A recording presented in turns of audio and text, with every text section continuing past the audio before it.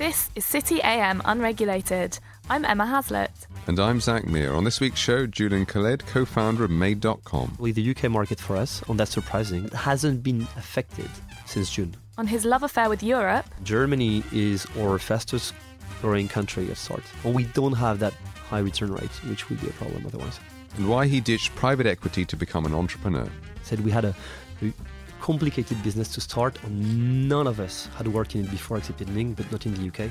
Welcome to City AM Unregulated.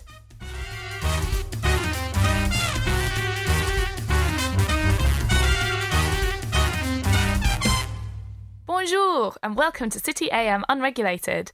This week we're joined by COO and co-founder of Made.com, Julien Callede. Made.com's principle is simple: beautiful furniture at cut prices. But it is also a popularity contest with products crowdsourced before they go into production. It's also a company that's gone through aggressive expansion since being founded 6 years ago. So before we get stuck into luxurious living, let's get a feel for your story, Julien, because your career doesn't start with furniture. In fact, some of it was in private equity. So tell us a bit about how Made.com began. You're right, actually. I'd love to tell you I was this kid who was dreaming of starting a company when I was 5, on selling sweets door to door or launching my stuff. But actually, at that time, I didn't care at all. My mom was a teacher. My dad was a consultant, and I ended up in business school just because I could do it. And I didn't know what to do. At the end of it, I ended up in the furniture industry by mistake. No, I did 2 years of private equity. Quite interesting in one way, because you meet amazing people when you see amazing companies. Quite frustrating in the other way, because I wanted to launch my stuff.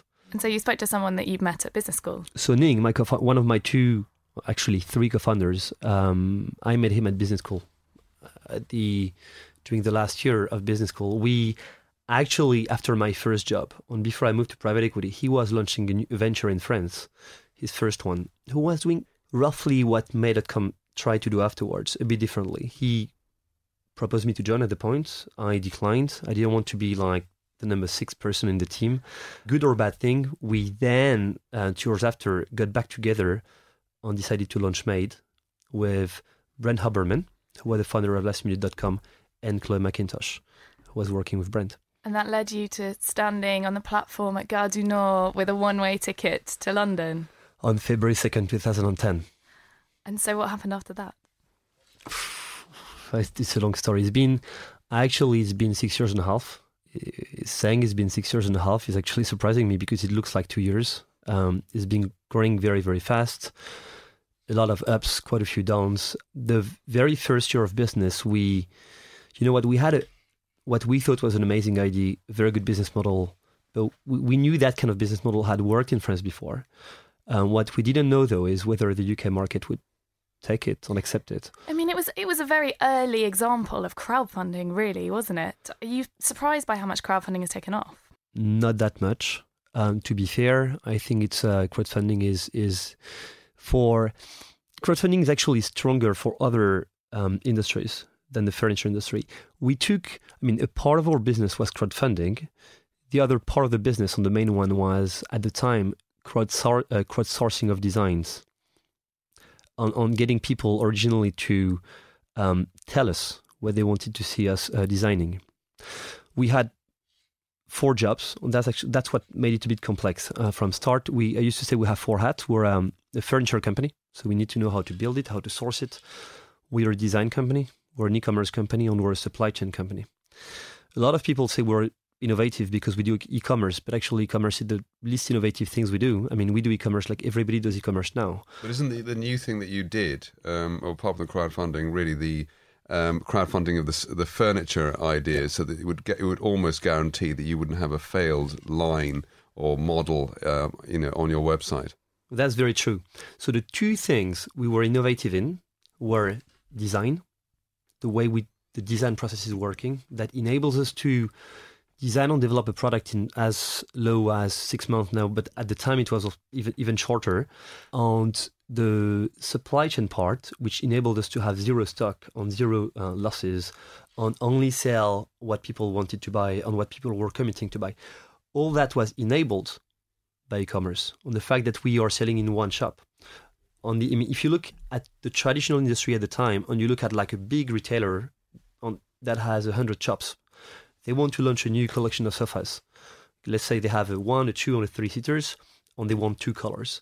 That makes it 6 items per store if you order only 1. So imagine you double it. That's going to be 100 times 12 items, 1,200 items they have to commit to, and they can start selling them 4 months later while they are on the shop floor. If they have a miss, they're fucked. And did you learn that from your previous experience when you were training in your business school? I think business school teaches you a lot of things. I think most of what I learned here, I learned it through my first job in the furniture industry, where technically speaking, we were importing containers from the Far East and from Europe. What I realized 2 things. The first thing is the quantity of margin which is lost or distributed through too many retailers or middlemen in the meantime between the factory and the customer. And by the way, all those guys lose money, and we're losing money at the time. So the industry wasn't functioning correctly. And the second thing was more on the customer side. It was that all the designs that were being released by retailers were quite boring. No retailer at the time was willing to take a huge risk on designing new collections. I want to move on to Brent Hoberman, who, as you pointed out earlier, is the co-founder of lastminute.com and has since become a bit of a celebrity entrepreneur. Would you say that having a name like that involved in the business has helped you? Yeah, it definitely helped. Brent helped us a lot of ways. First of all, he was one of the first person that triggered the idea of launching Made. So he was the very origin of it. Secondly, he has an amazing network. So every time we had questions, and again, I said we had a complicated business to start, and none of us had worked in it before except Ning, but not in the UK. Every time we had questions, he always has somebody to direct you to. And that's amazing. Plus, he's going with a lot of ideas. Every 2 minutes or every 30 seconds, he comes with something different. So is he like a mentor for you? I think we had quite a few people we could go to when we launched Made in the last 7 years. He's definitely one big part of them. He's been sitting at our board. He's been our chairman for quite a long time. Even now, that's still the case. How did you meet him? I didn't meet him first. Ning met him first. So Ning had founded a company before in France. He had exited, and then I think Brent contacted Ning. Ning got back to me and was like, Julien, you said no the first time, we'll say no the second time. That's your co-founder, Ning Lee. Exactly. Brent Hoberman, do you find him quite inspiring as a person to work with? Definitely. Why is he a well-known, incredibly successful entrepreneur and other people aren't? I'm not sure I have the answer to that, to be fair. The one thing I know is again, he's very curious, very ambitious, quite focused. From what I heard from the time he was working last minute, the guy was super hardworking, always there, trying to make it work. I know they've been through amazing growth and then hard times, and they still managed to make it. So, yeah, I think that's some of the quality that most of the entrepreneurs you'll find, if not all of them, have. Being able to focus hard, work a lot, learn from your mistakes. On every time you made a mistake, be able to change your business. You seem to have most of the issues covered. That you actually did go to business school, which a lot of people who set up in business don't do that. They don't have any experience of that area. They go from being a bus driver to setting up a website. You were able to try out the sector beforehand, and you've got this fantastic network around you. If I'm trying to copy you, I need to have most of those things in place, don't I? I'm not sure you need to have all of them. You'll need to have quite a few of them. Again, I'm not against business school. I think that's a great thing. I just think they don't give you everything you need to launch a company, and sometimes they give you so much to do other jobs that you don't start a business because that's very risky. So the entrepreneurial spirit is actually something which is not to do necessarily with business school. I think it doesn't. I can't tell you about the business school context in the UK. I can tell you about the one in France. When I got out of business school, you could make quite easy big money doing consulting or doing banking. And I would probably have made more money doing banking. The thing is, when you when you start getting that virus, that making you want to make a difference, you don't. In my case, I didn't want to follow the easy career path, on the conventional career path. My 2 first internships were in purchasing for a big company, for Danone. And then I did a bit of banking. All of them were interesting. The big thing they had in common is nothing I was doing on a day-to-day basis had an impact I could see the following day in the shelves, in the retail store shelf or something else. And I think building your company is much more rewarding, on much more impactful. I'm just going to change the subject now to exporting, because you're an exporter, but you're also in many ways an importer. Yeah. You're in France, Germany, the Netherlands, and Belgium, as well as Italy. the UK and Italy. Damn it! What's the biggest challenge to you exporting? It actually took us 3 years to make the move to a second country, which was France, when since day one, actually since our first board meeting, if not before our first board meeting, investors were pushing us to start new countries right away. Did you hold back? We did hold back. I think it wasn't a bad idea from them. I think I understand why. We have an amazing board. We always had, I think, we've been always lucky with the guys who were sitting at the board, on the investors we had. Mainly, I think, because most of them, if not all of them, were ex-entrepreneurs, so they understood the business. We've held back because of what I just said earlier, which is we have a complex business. So we have a complex business. We had seen businesses before fail when they wanted to grow too fast and go abroad too fast. So the big thing, or the big fear we had was, we had two actually, was losing focus. So if you launch a new country, you're not focusing on the UK anymore. And the second thing was not being ready, because we wanted the UK market to be working very well. And very often you see companies who want to go abroad because their growth on their core market is kind of slowing down too fast. So they want to grow through opening markets, but that's a very wrong answer to a problem you have. So how did you know when to start exporting? I think one day we just decided that if we were not putting a date in the diary on deciding we wanted to go for it, we would never do it. You always have good excuse. You never have the perfect team in place. Actually, we have a pretty good team now, but at the time we were too young. We just decided early 2012, I think in March, that we were going to launch France beginning of 2013. So that pushed us. And there are a couple of points there that the UK is better for entrepreneurs anyway.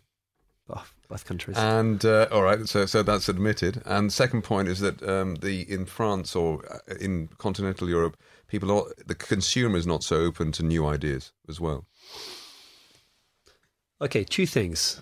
When I came to the UK, one thing that did strike me positively is when you sit in the tube, all the ads you had, I thought all the businesses were quite original, quite different. On the ads themselves were quite original. So that was actually very positive. I was like, wow, that's interesting. I'm still going to France very often, and I've seen that change happen too. Like, go to the Paris Metro tube. All the ads you're seeing are actually very dynamic, very interesting. In France recently, I've seen a lot of people wanting the new trend. Talking about business school, the new trend is when you get out of school, business or not, you want to launch your company. So I think it's a shift in society. People want to do their own stuff. You've described Germany as scary before. I think since you described it as scary, you have moved into Germany. Why is Germany scary? Germany was scary. Why? Just because it's a big country that you don't want to fail in, as the UK and as in France. We just wanted to be well prepared. The other thing you quickly hear about Germany when you talk business on launching new countries is that e-commerce in Germany is quite competitive. Saying that, having that said, e-commerce in the UK is quite competitive too. But you hear about like huge return rate. People in Germany return their item much more than in the UK. Different payment methods. They love to be paying through invoice. So the way they do shopping, that's what I was told by German, French. I was like, you guys return items much more than the other ones, and you don't even want to pay up front. What's wrong with you? And she was like, it's actually very natural. In the UK, you buy stuff online.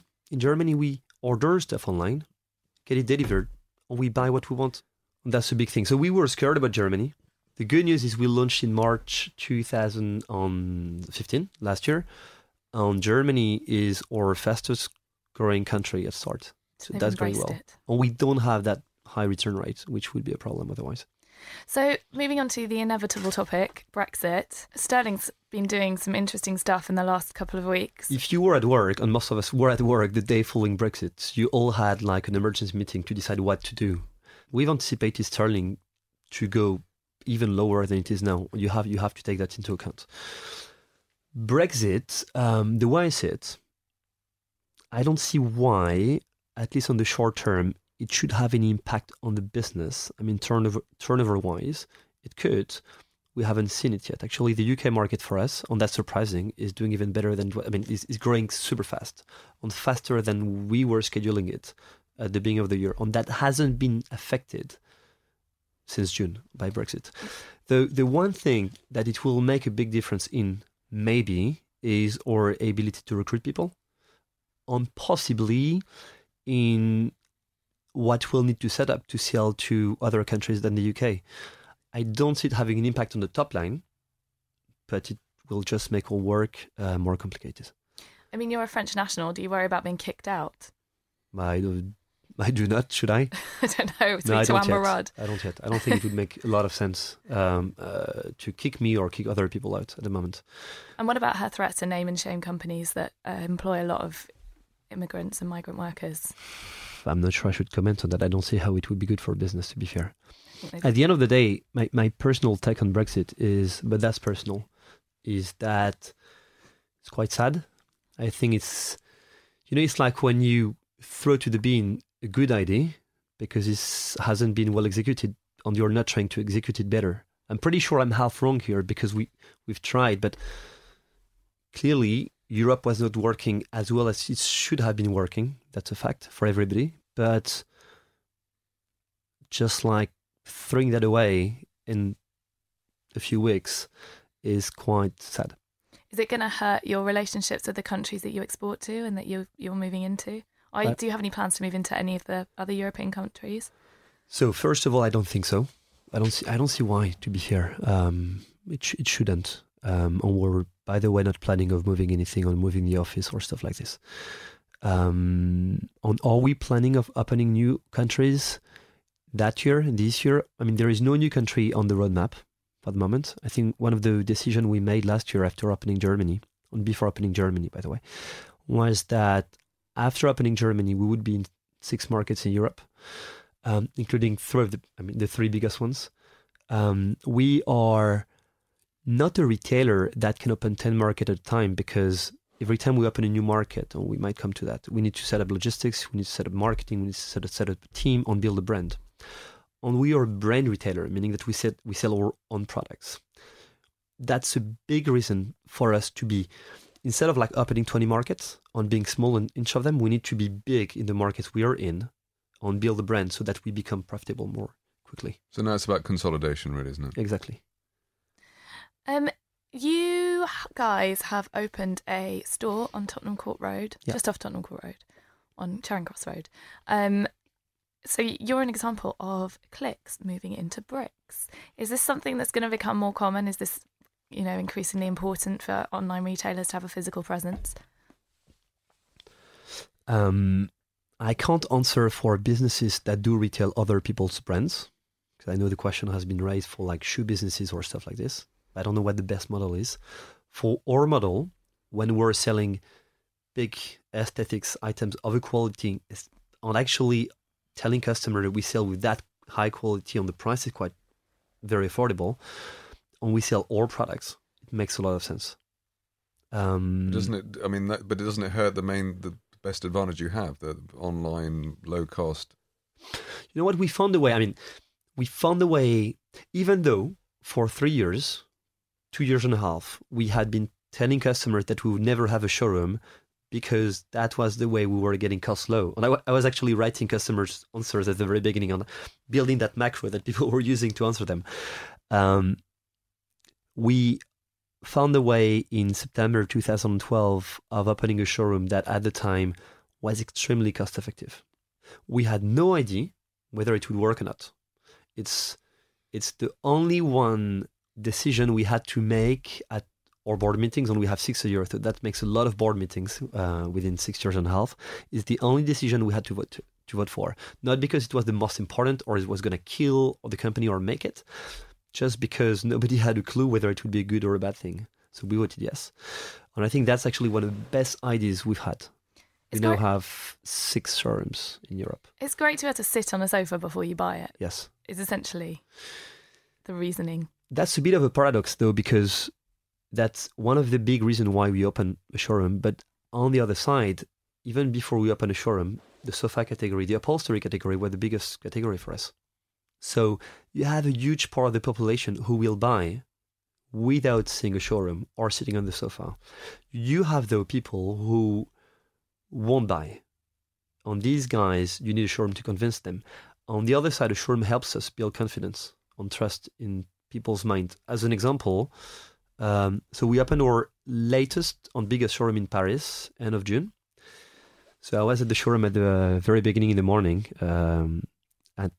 And so you open the door, and I think we had 2 or 3 people who were waiting out of the door at that time, including that older lady who came to me and she had a bit of paper printed with a sofa, and she was like, I've been waiting 3 years to see that item. You have a showroom now, it's amazing. Can I check it? The bad news is we can't have everything in the showroom. We have 3,000 SKUs and we have possibly a small portion of that in the showroom. So she couldn't see it. Oh no. She still bought it. But did you have a version of it in the showroom? No. Wow. But she could see the general quality of the products, and I think she was reassured by the fact she was talking to somebody, and then you confirm her that if she's not happy, she just sends it back, and that's okay. The Made.com blog talks a lot about the small space crisis. Yeah. What is London the inspiration for that? I don't know whether London is. I think London is a big inspiration for that. Paris is the same. I can't say about houses in the countryside, but by the way, when you say houses in comparison to flats, you get the point.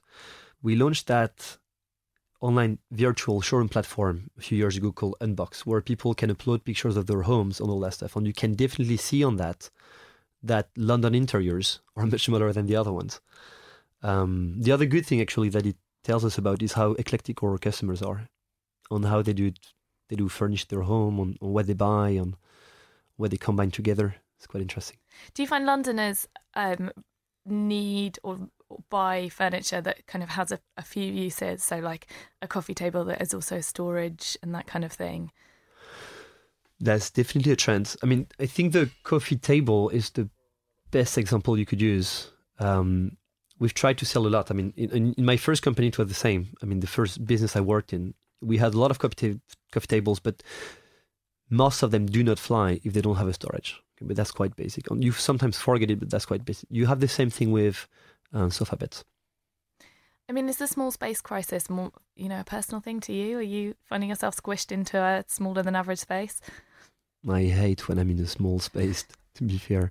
But I think that's the way to go. Anyway, if you want to be in central London, either you're going to spend a lot of money on your rent, or you won't be able to have like everything you want in your home. It's going to be a smaller space. The thing though is, smaller space doesn't always mean that it's going to be messy or you won't be able to move in. You can find a way of like designing your interiors quite simply to make some space. So what makes the ideal home for an entrepreneur? I can't talk for everybody. That's a tough question. My personal take on my home is I need space. I need to be simple. I need to be able to navigate in it. I'd rather have a flat with like a large living room, even if it has to be on one floor, rather than have like 3 floors small house where you have to navigate between floors. I like the open space thing. Or on the flat I have currently has like a living room with 6 windows. So you really feel good when you wake up in the morning and you have the sun coming in.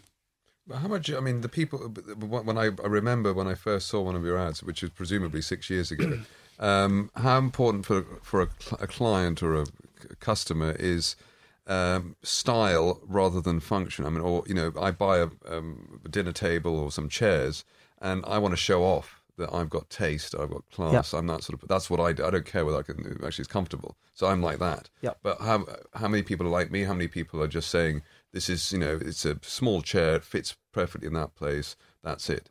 So because for me it's like a showing off thing as well. I mean, furniture is an aspirational thing as well.